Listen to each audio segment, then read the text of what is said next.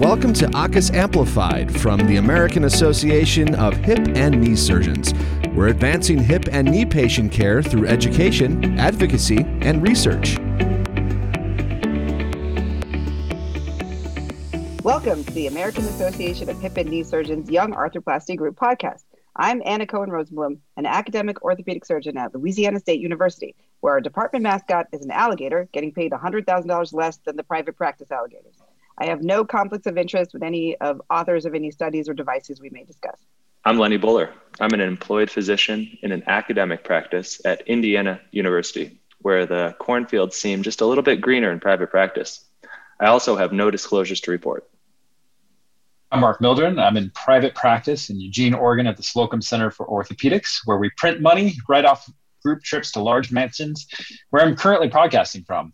Jeeves, why is my glass empty? I also have no conflicts of interest with authors of these studies or devices discussed. Hi, I'm Jesse Wolfstadt. I'm an academic orthopedic surgeon at Mount Sinai Hospital in Toronto, Canada, where we all live in igloos. We love to say a boot, and we finish every case by drinking a shot of maple syrup straight. I have no personal conflicts of interest regarding this topic, except with those capitalist American dogs. So tonight, we'd like to welcome one of the YAG founding members, Dr. Brad Waddell. So thanks, Brad, for joining us. A little bit about Dr. Waddell. He started out actually in Anna's territory, earning his medical degree from LSU, followed by residency at the Ochsner Clinic, and then went on to complete a fellowship at HSS. Tonight, we're talking about jobs. All of us picked arthroplasty as a career, but if you compare each of our day-to-day work, I'd venture to say that most of our jobs look quite a bit different. So, Brad, I'd like you, if you don't mind, just share with us your path from fellowship, or really kind of whenever you picked your first job to where you're at right now. Yeah, so my path has been complicated. I'm sure the reason that I was asked to participate in this podcast. And so my father's an orthopedic surgeon, now retired. And my whole life I'd planned to join his practice in Shreveport. Doing my residency and my fellowship in New York City, my residency in New Orleans, started to see some more of the world. And during my fellowship, started getting job offers and sort of looking at the world in a different light. So I had planned to join my dad's practice until January of my fellowship year, when some of the folks at HSS started saying, "Are you sure? Would you like to join here, stay here, go there?" So it became an outrageously confusing time for me and my family, my wife, who is such a trooper. And so we definitely found ourselves thinking we didn't want to go back to Shreveport. And so we ended up at Ochsner in New Orleans. George Chimento, the chairman there, has been an incredible mentor. And, you know, one of the things that happened is in joining the practice. And honestly, every job I've had has been unbelievable. I got asked to come back to HSS. And so my wife being a trooper and us looking to go practice at HSS, we moved up to HSS. And I loved my job at HSS. It was an incredible job. We had some family stuff happen about a year into with our child being there. It felt like we needed to be closer to home. And so a lot of the things, I guess, that we'll touch on tonight, I've sort of lived through. And in realizing we needed to be in the South, we picked a couple of places we thought we would want to be, and chose one of those places and ended up getting convinced to make another change. And now I'm here in Dallas at what I consider to be the world's greatest job at the Carroll Clinic. And so it's been a wild ride, and almost every decision I've made has not been because I didn't necessarily like something. I really do consider myself lucky to have worked at such unbelievable places, and I think I've had some of the best jobs you can have in trying to make the best decisions for our family. We've made some pretty big jumps, and now my family's happy and I'm happy. And so the past 5 years have been a little bit of a ride, but couldn't be happier now where we are. So you've seen a little bit of private practice now, you've seen academics at the beginning, and you've kind of seen a little bit of the mix. What are some of the big perks to each that you feel like you wish you to have from one versus the other? Or does that make sense, the question? No, absolutely. I am very fortunate to have stepped on one side of the fence, then step in the middle of the fence, HSS sort of being in the middle of private practice and academics. And now having been in private practice for a couple of years, there are strong positives to each. And that's something that sort of I hoped to be able to touch on Academics provides structure, mentorship, lots of help early on. I look back on my time at Ochsner, which was sort of like another fellowship where I did, 300, almost 400 cases. And I think if I remember correctly, over 100 revisions that first year. It was honestly, it was a tough year because you're just starting out, but I had so much help and there was so much structure in the awesome work that George Chimento and Leslie Thomas and all of them had put into making it a structured ordeal that I sort of just fell right into it. And I think you see that in a lot of academic centers where you can sort of ride a wave that's already being taken forward. Certainly there's other examples that aren't as positive. But in looking at academics, there's a strong positive in the amount of help that you might receive early on, sort of the mentorship that you can receive, and sort of commingling with residents and fellows, which is always good, especially early on. Looking at maybe a negative or a different side, you don't have as much control in an employed or an academic center. You can end up being brought into certain changes that you may not have control over. And they're the Titanic, so to speak. Big ship, hard to change course easily. And so I think knowing that going into an academic's job is important. You guys, in a joking manner, touched on the different financial sort of aspects of each. And I think that, in looking back at that time, there's a significant financial benefit, albeit not monetary, in the amount of help that you get. And it's hard to put a price on that, where someone takes your first call and maybe even the second call before you get a call about that dislocation or whatever it is, and maybe you hear about it the next day. So there's certain benefits, obviously, that you can't put a price on or a dollar on. But again, certain things you just need to know going into it, what you're going to expect. Private practice, I have really enjoyed it, but again, different aspects to it that are both beneficial and non-beneficial. Long term, there is probably a financial incentive upfront to private practice, but that's not necessarily the case. And there's also risk associated with it. And with some of those rewards that you may reap, there's a significant amount of risk. But I think definitely early on in private practice, you can end up, even in a very large practice or with folks close to you, end up with needing to make your own way, come up with your own protocols, your own forms. That can be seen as a positive, as I do, where I get to choose how I do this or how I do that, or even where I do this or that. But again, it comes with the responsibility of having to actually put that together, as opposed to a perioperative surgical home already being set up at Ochsner, where your patients are already in a process where they're going to be safe and taken care of. And then in certain private practices, that may not be the case for one hospital, but is the case for another. So with some of the freedom that you get in a private practice, there's certainly increased responsibilities associated with that.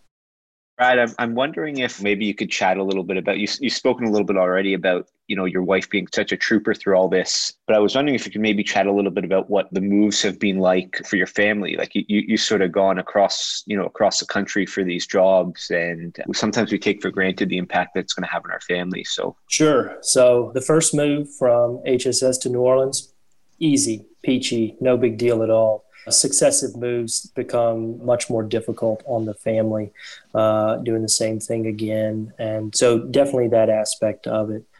Family obviously is the most important thing to me. And with each decision we've made, we've tried to do what's best for the family. And we've learned a lot of lessons, things that we knew were coming, we would deal with, and then many things that we had no idea about, both on a personal family level, how it affects the kids getting into school. It's tough to move in January because school has already been started, and all the private schools and all the daycares and all of this have long since been enrolled in.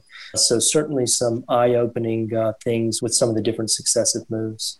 What has been something that maybe you did not anticipate with, first, I guess let's talk about both the jobs. Like, has there been something that maybe you found with these moves that someone that is starting practice might want to look into? Like, I can tell you when I first signed with my job, I didn't look too much into it. I had a lawyer look at the contract, but I had no knowledge about anything. I think it's difficult to ever know fully what you're stepping into. I don't think it's possible to fully know. I think there's some things that you can do to try to help yourself. And I think probably the lowest.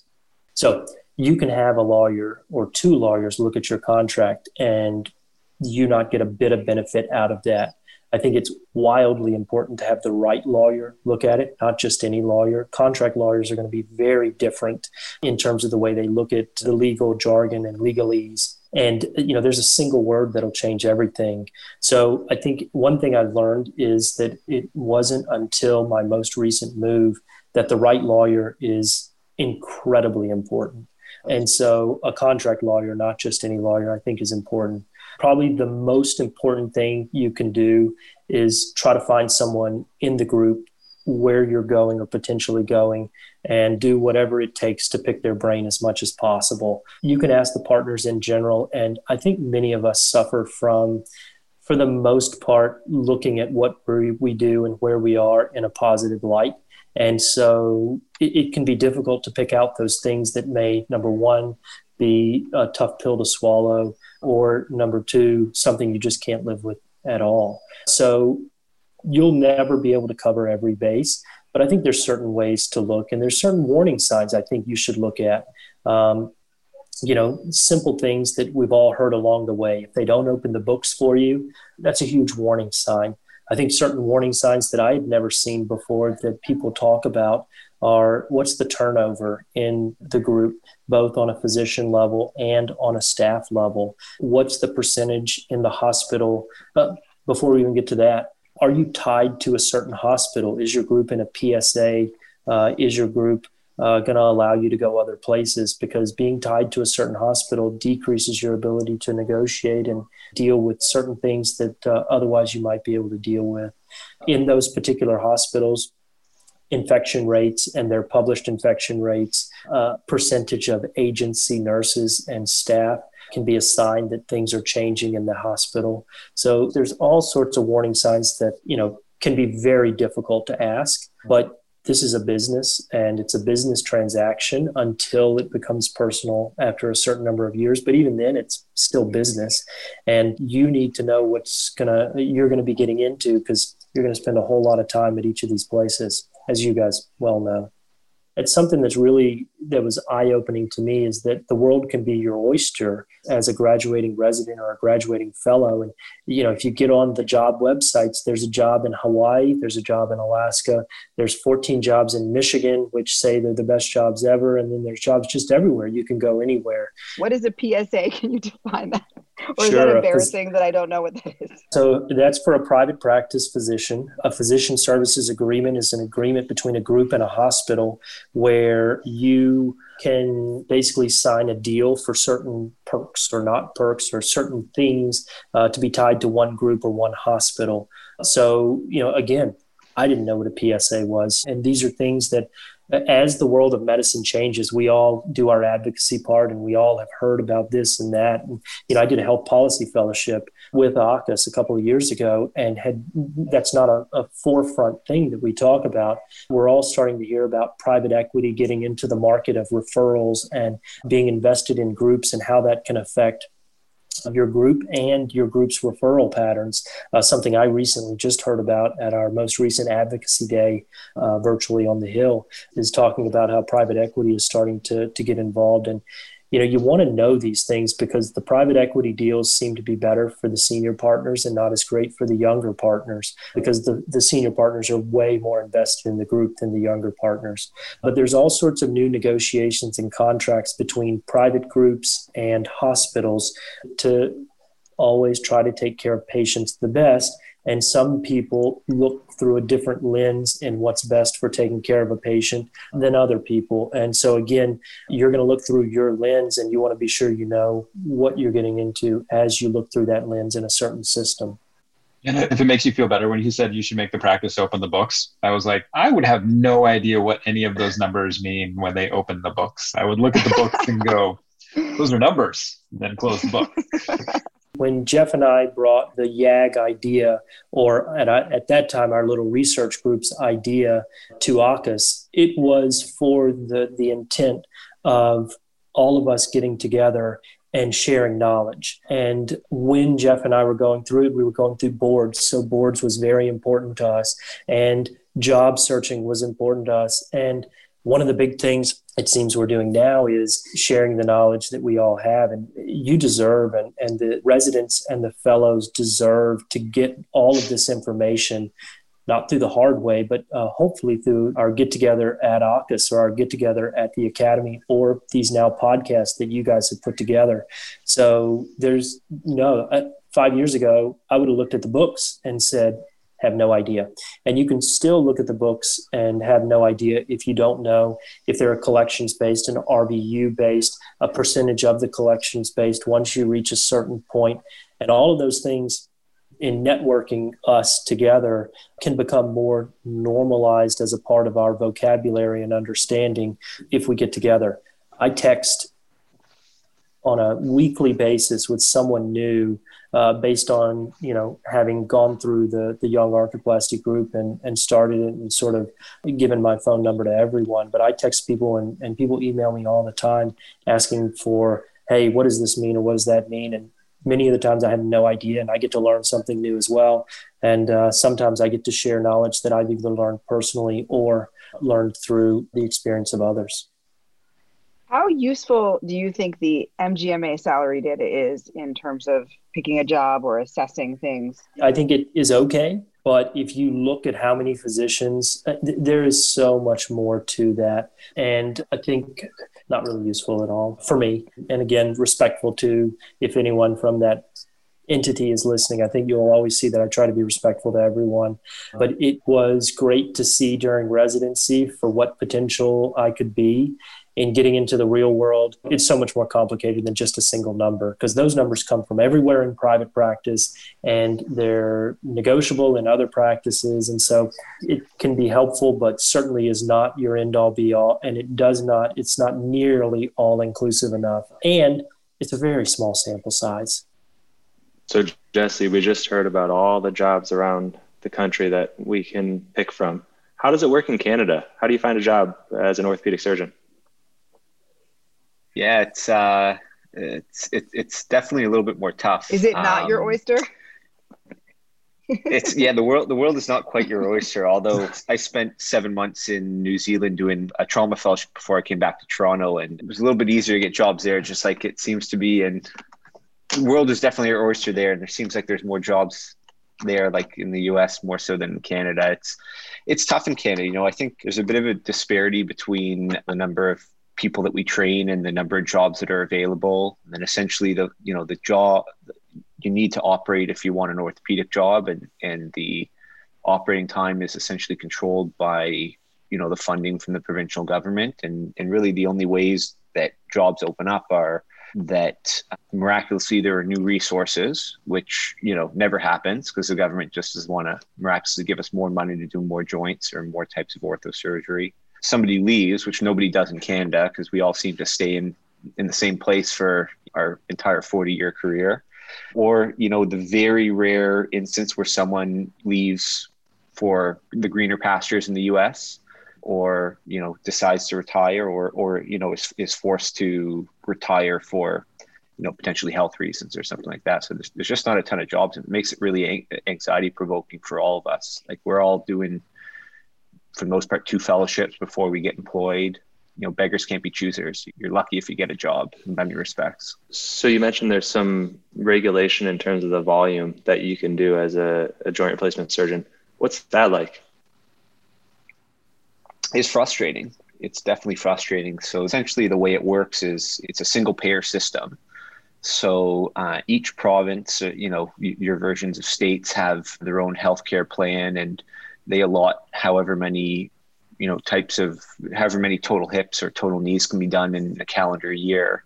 And then they sort of, based on basically historical practices, each individual healthcare system and within local health group. And then within that local health group, the various hospitals are allotted a certain volume of joints. And it really, I guess at some point it probably reflected what the demand was, but it doesn't change a lot year by year. It changes incrementally, maybe 1 or 2%. So yeah, no, it's definitely a different system. I mean, I love hearing the differences in the systems. And like Brad sort of said, we all have things that we like and that we don't like about our practice. And the Canadian healthcare system is great in some ways. In other ways, it's not great. The wait time is definitely an issue here. And it's made even worse by COVID. And even though the demand is rising, the volumes, the allocations are not rising. So, our wait list, there are studies of saying that it's going to take us 2-3 years to work through our wait list. I mean, we're not even back to full steam yet. So our wait list is only growing more and more by the day, and will only start to shrink when we get to like 150% capacity or something like that. But the way our system is funded, we're just never going to get there. It's pretty sad. Well, let's lighten it up. I want to put, Dr. Waddell on the spot here as a founding member of the Young Arthroplasty Group. Number one, are you proud of us? And number two, do you have any thoughts about where you want to see this group going in the future? Well, of course, I'm proud of you guys. I mean, I'm here. And that sounds weird because I feel very young myself most of the time. So, absolutely. I mean, what Jeff and I started was this small little group where we were just like texting and emailing and starting research.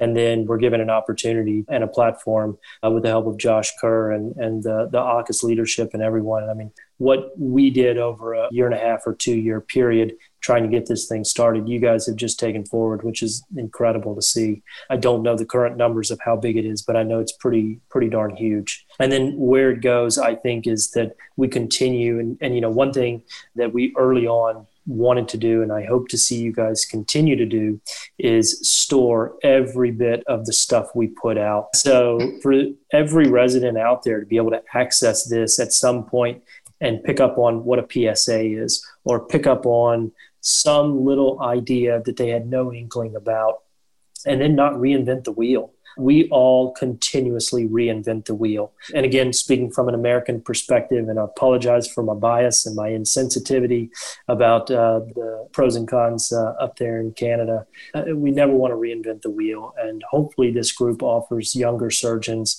the ability to learn. We're not taught business, we're not taught anything. And hopefully this is an insight into how to pass your boards, how to pick a good job, how to live with the job you chose, or anything along those lines. Luckily, the Canadians are too polite to be offended, so we're good.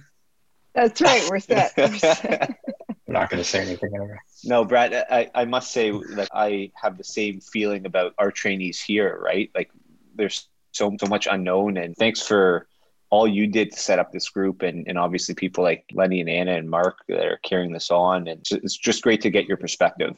So Mark, we heard from Brad his perspective on some of the positives of private practice.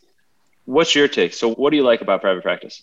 So I will say, and one of the things that I was kind of thinking while Brad was talking, from going into a private practice standpoint, you guys talked about structures, you talked about having mentorship. And I can say that without a shadow of a doubt, that has been the most important thing for me in practice. Is my private practice is big. It's got, I think, 23 orthopods. I am the 5th joint replacement surgeon, and having older guys and girls, but all adult reconstruction are guys. So I'm not being sexist. Hashtag he for she. I want those points. It has been just invaluable. Like, even if you know the right answer about what to do for a patient, going to them and saying, hey, this is what I'm thinking. And they said, yeah, that sounds good. I agree that the mentorship is extremely important, though.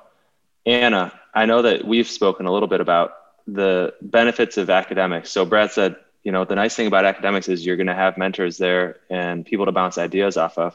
Have you found that that's the case in your practice?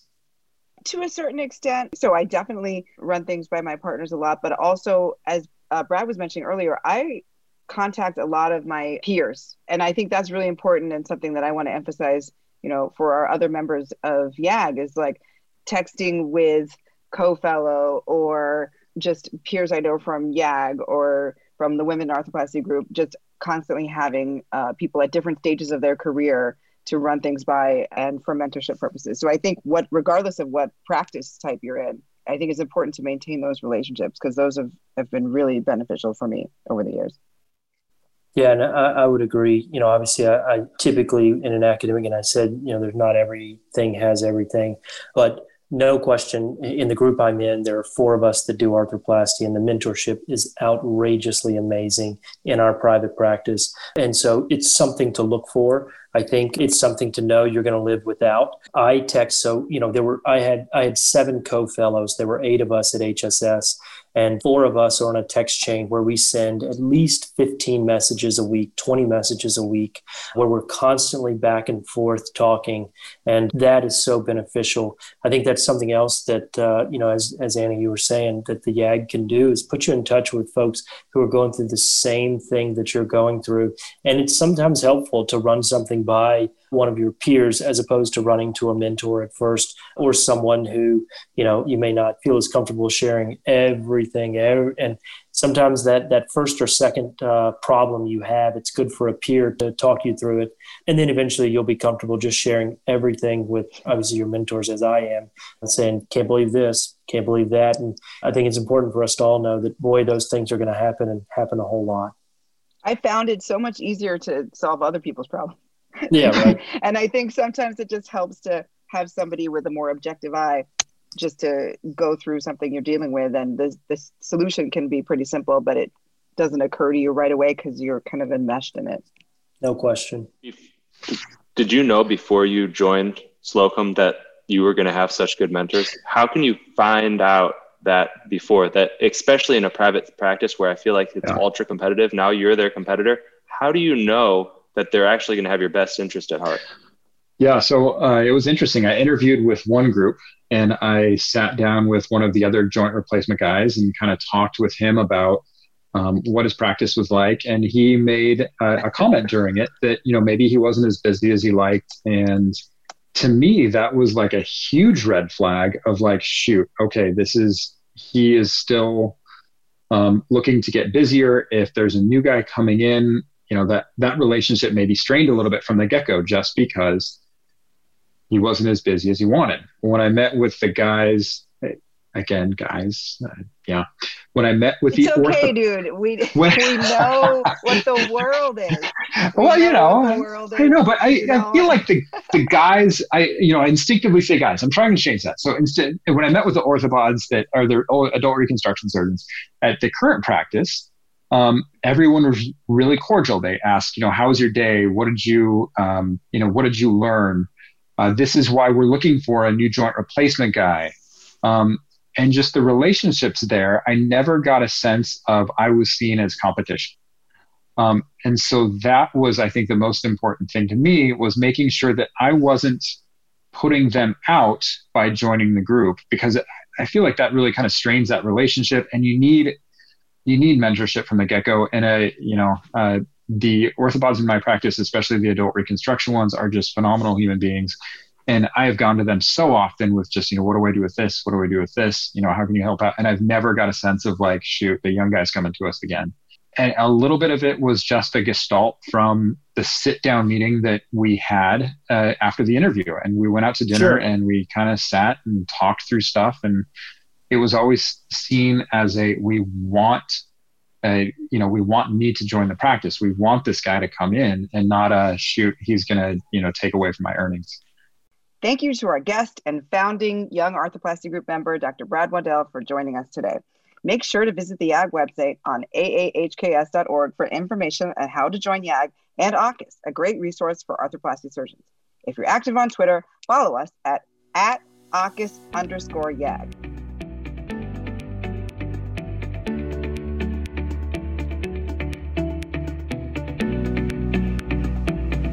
Thank you for joining us for AUKUS Amplified. Visit aahks.org to learn more about how members of the American Association of Hip and Knee Surgeons educate, advocate, and investigate in the field of hip and knee replacement surgery.